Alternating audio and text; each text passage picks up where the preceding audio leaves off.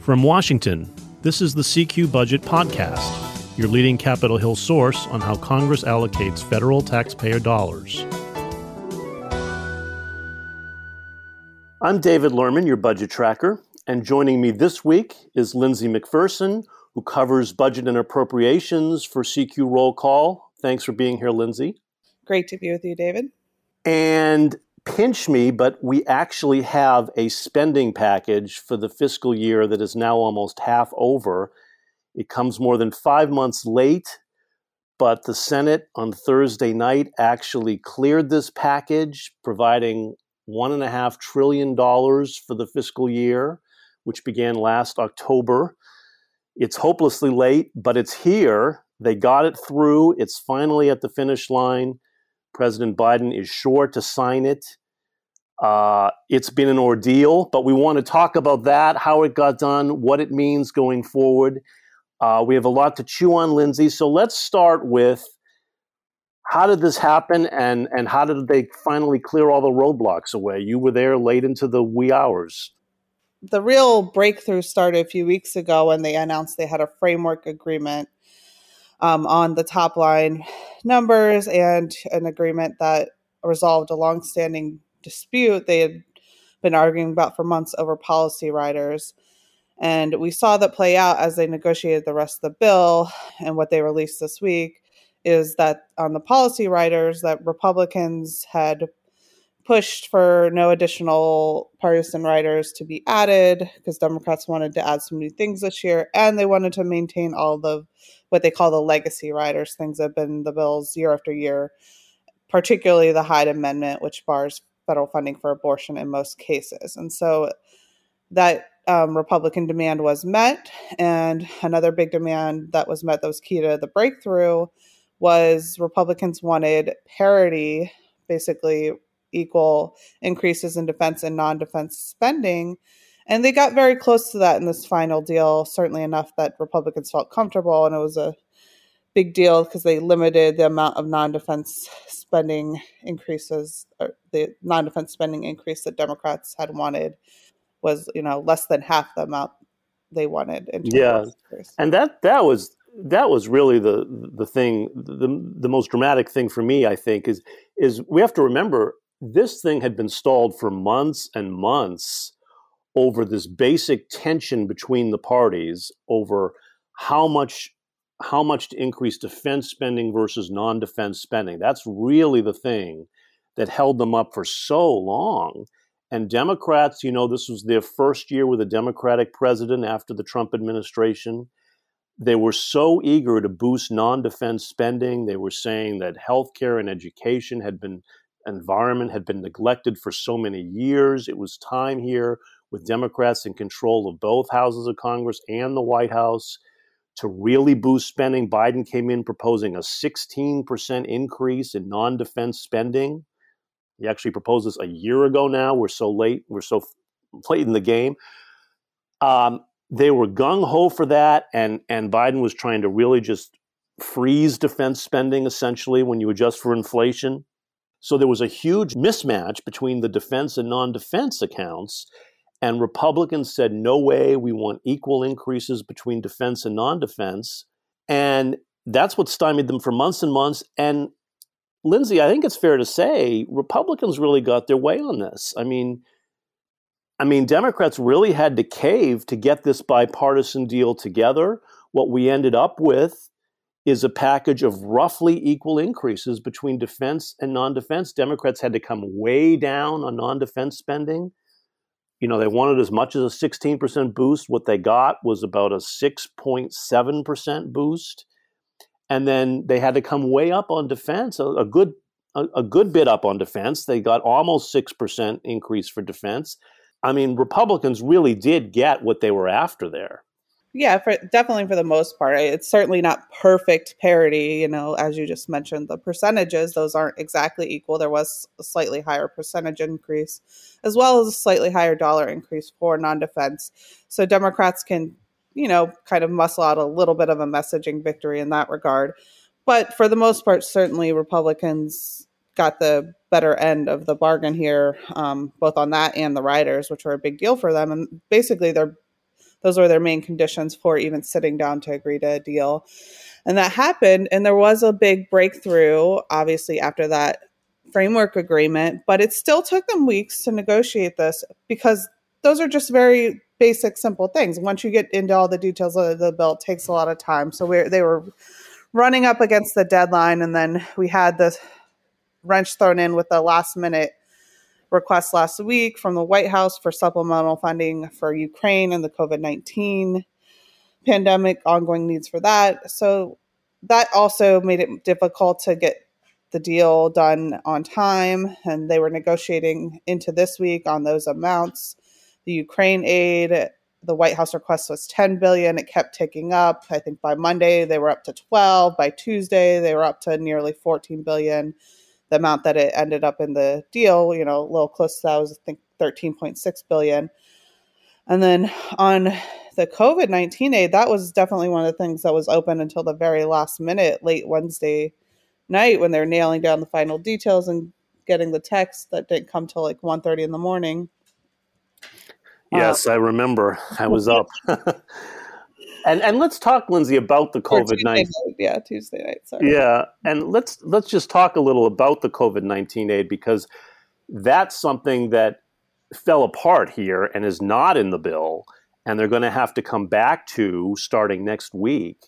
The White House had requested over $22 billion in new COVID aid, basically for vaccines and therapeutics and some overseas aid. They trimmed it down a little to about $15.5 billion, and they were hoping it was going to be in this bill. But, Republicans resisted it all along, saying there's so much unspent pandemic relief. Why can't we tap some of that money for the vaccines? Why do we have to spend new money? And that was the basic tension. And Republicans were not willing to back this unless this COVID aid were offset with other cuts. And boy, that blew up in the face of House leaders this week. You know how that went. I mean, that was kind of ugly. You were tracking all these Democrats, mostly from the Midwest, I think, who were just up in arms because they were proposing to cut some of the aid to state governments, right? Right. So what happened basically is after that bill was filed at 1:30 in the morning, all the members woke up to find out what the details were. Because mind you, this is all happening behind closed doors. The top appropriators and leadership are the only ones who really know all these details. And so when the bill drops, it's a big surprise to people. And in particular, members were really surprised to see that the offsets for the COVID aid, $7 billion, which was from the state funds that were appropriated in last year's American Rescue Plan.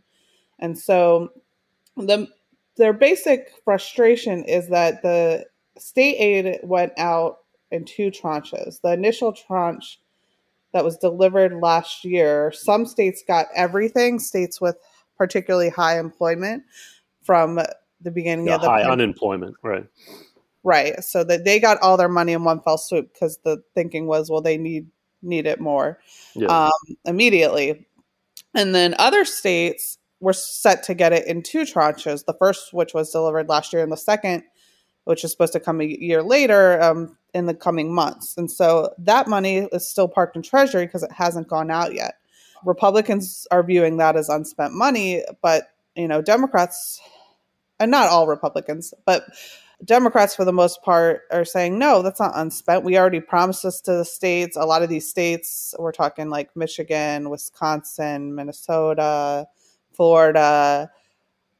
So those were like some of the lawmakers complaining, but a lot of those states have already budgeted for getting that money here in a couple of months, and we're planning on it. So $7 billion, is kind of a drop in the bucket in overall. But when you think about but that's real money to a lot of states. Exactly. When you think about things they've already budgeted for, millions of dollars being cut from each state, it does matter.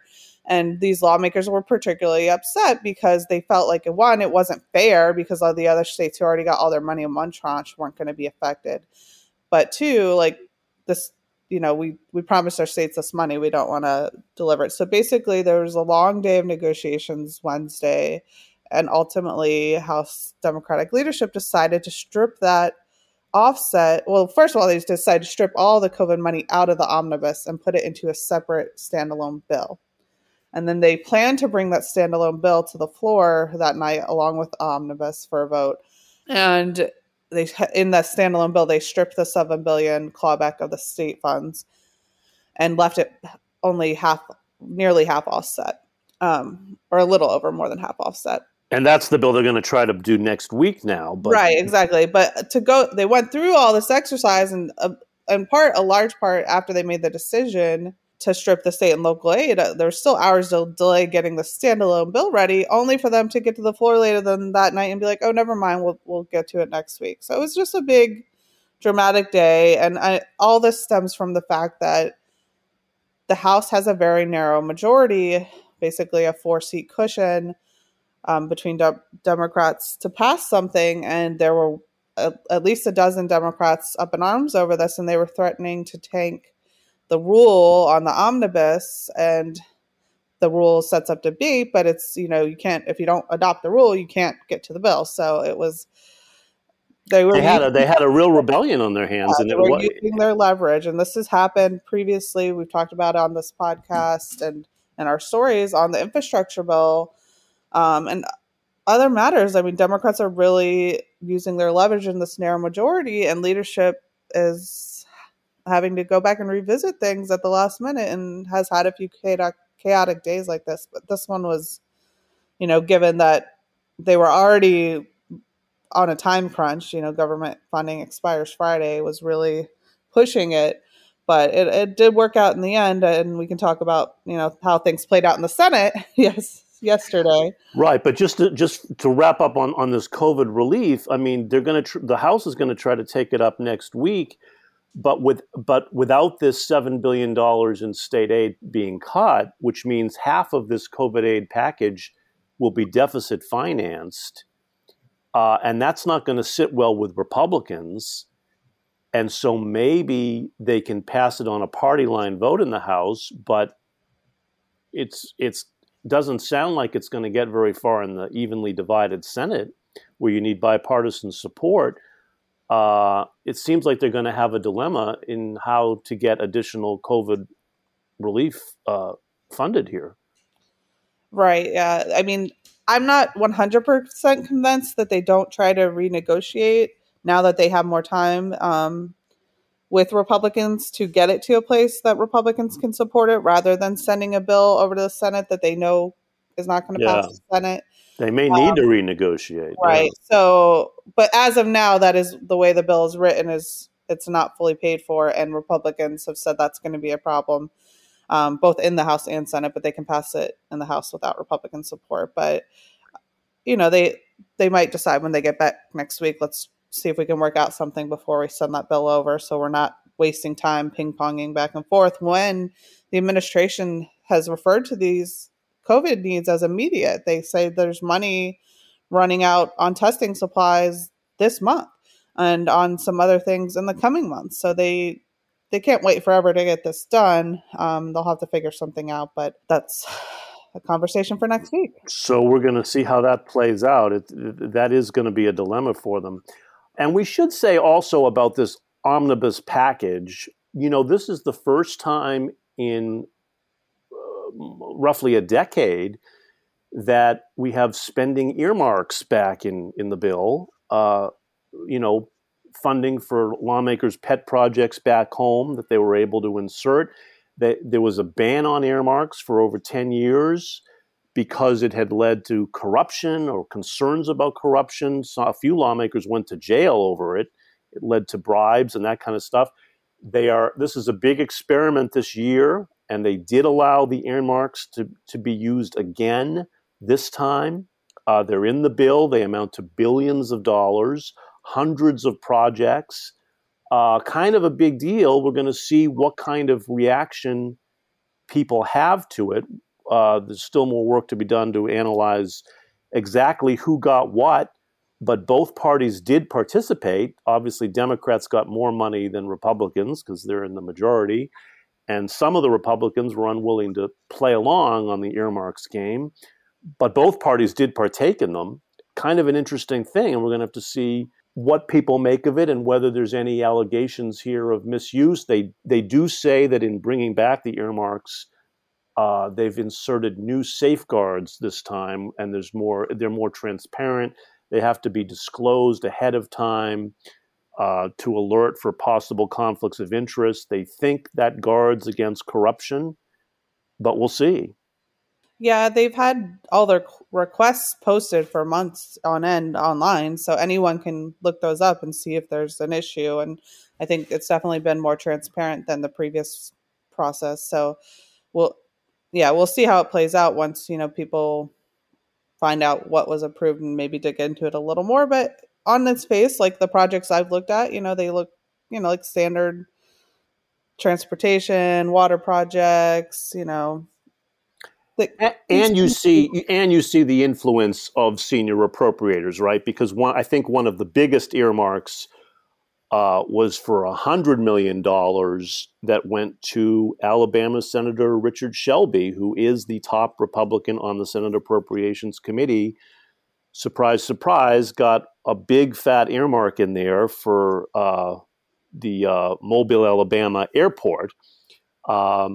And that shows you the influence you can have when you hold a senior position. And that has part of what had led to some of the disgruntlement over earmarks. But the flip side of it was that if enough lawmakers get an earmark, there's more buy-in to the process, and it can make these contentious spending bills easier to pass because more people have a stake in them with a little more piece of the pie. And so you spread that around a little bit, and there's less resistance, and you can pass these spending bills maybe a little bit easier. I don't know. This still took half a year to get done.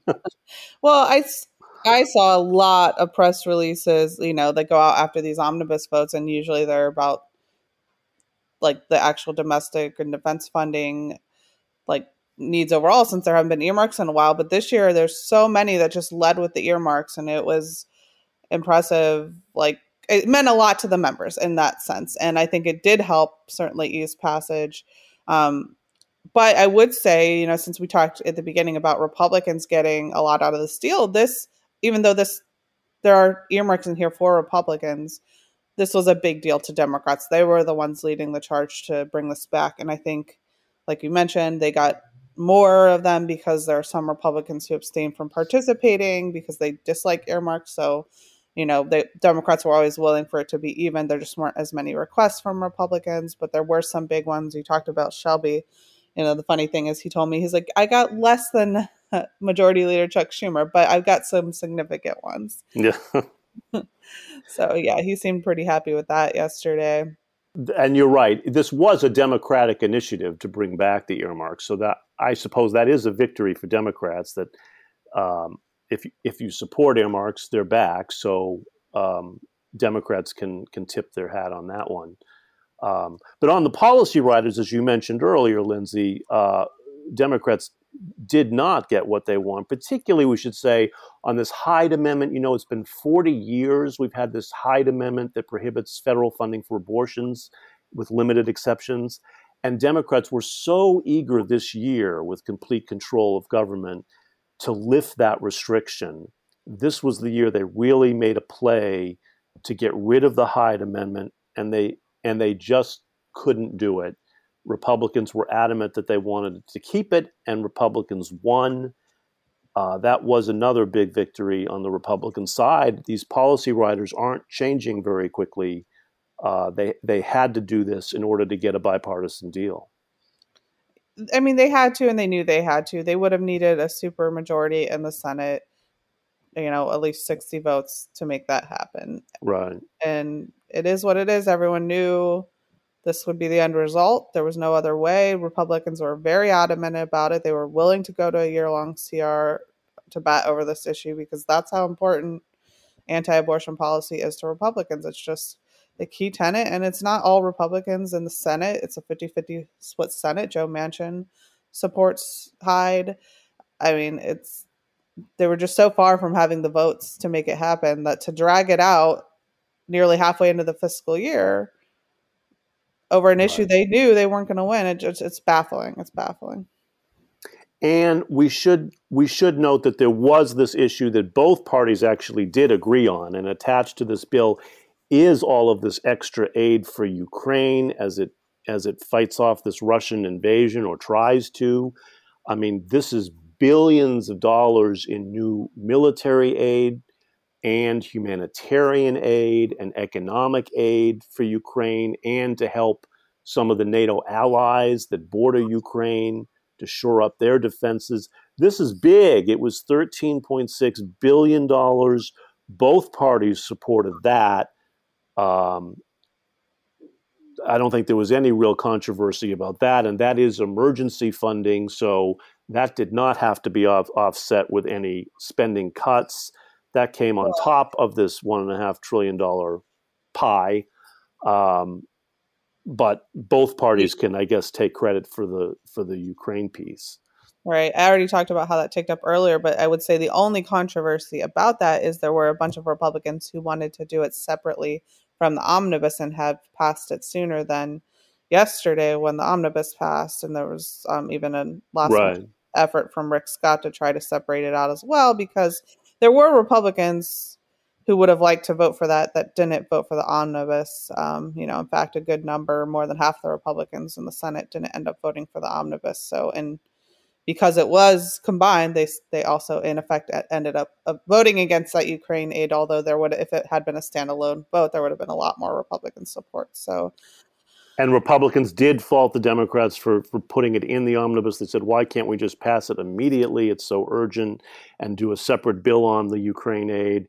And the Senate Majority Leader, Chuck Schumer's response was, this is actually the fastest way to get the Ukraine aid approved, because if he put a separate bill on the floor, it could easily get derailed or get held up. It would only take one senator to object, and you could have endless fights because of the bogged down Senate procedure. So he claimed this was the easiest, quickest way to get it passed. But there was a little partisan tension there over procedure, but not on the aid itself. And that is now heading to Biden for his signature. A big deal in this Ukraine saga. And so this package is done finally, but we should note that any day now, President Biden will be releasing his budget for the coming fiscal year. So we don't get much of a break. We will be on that quickly to see for fiscal 2023 what he is requesting, and all the money that, he still has a huge domestic agenda that he wasn't able to pass, the so-called Build Back Better agenda that hasn't gone anywhere. It's now stalled. Can any of that be in his new budget request? We will see. Stay with us, but that's all the time we have for today. Thank you all for listening. Thank you, Lindsay, for being here. Thanks, David, for having me. And we will see you all next week.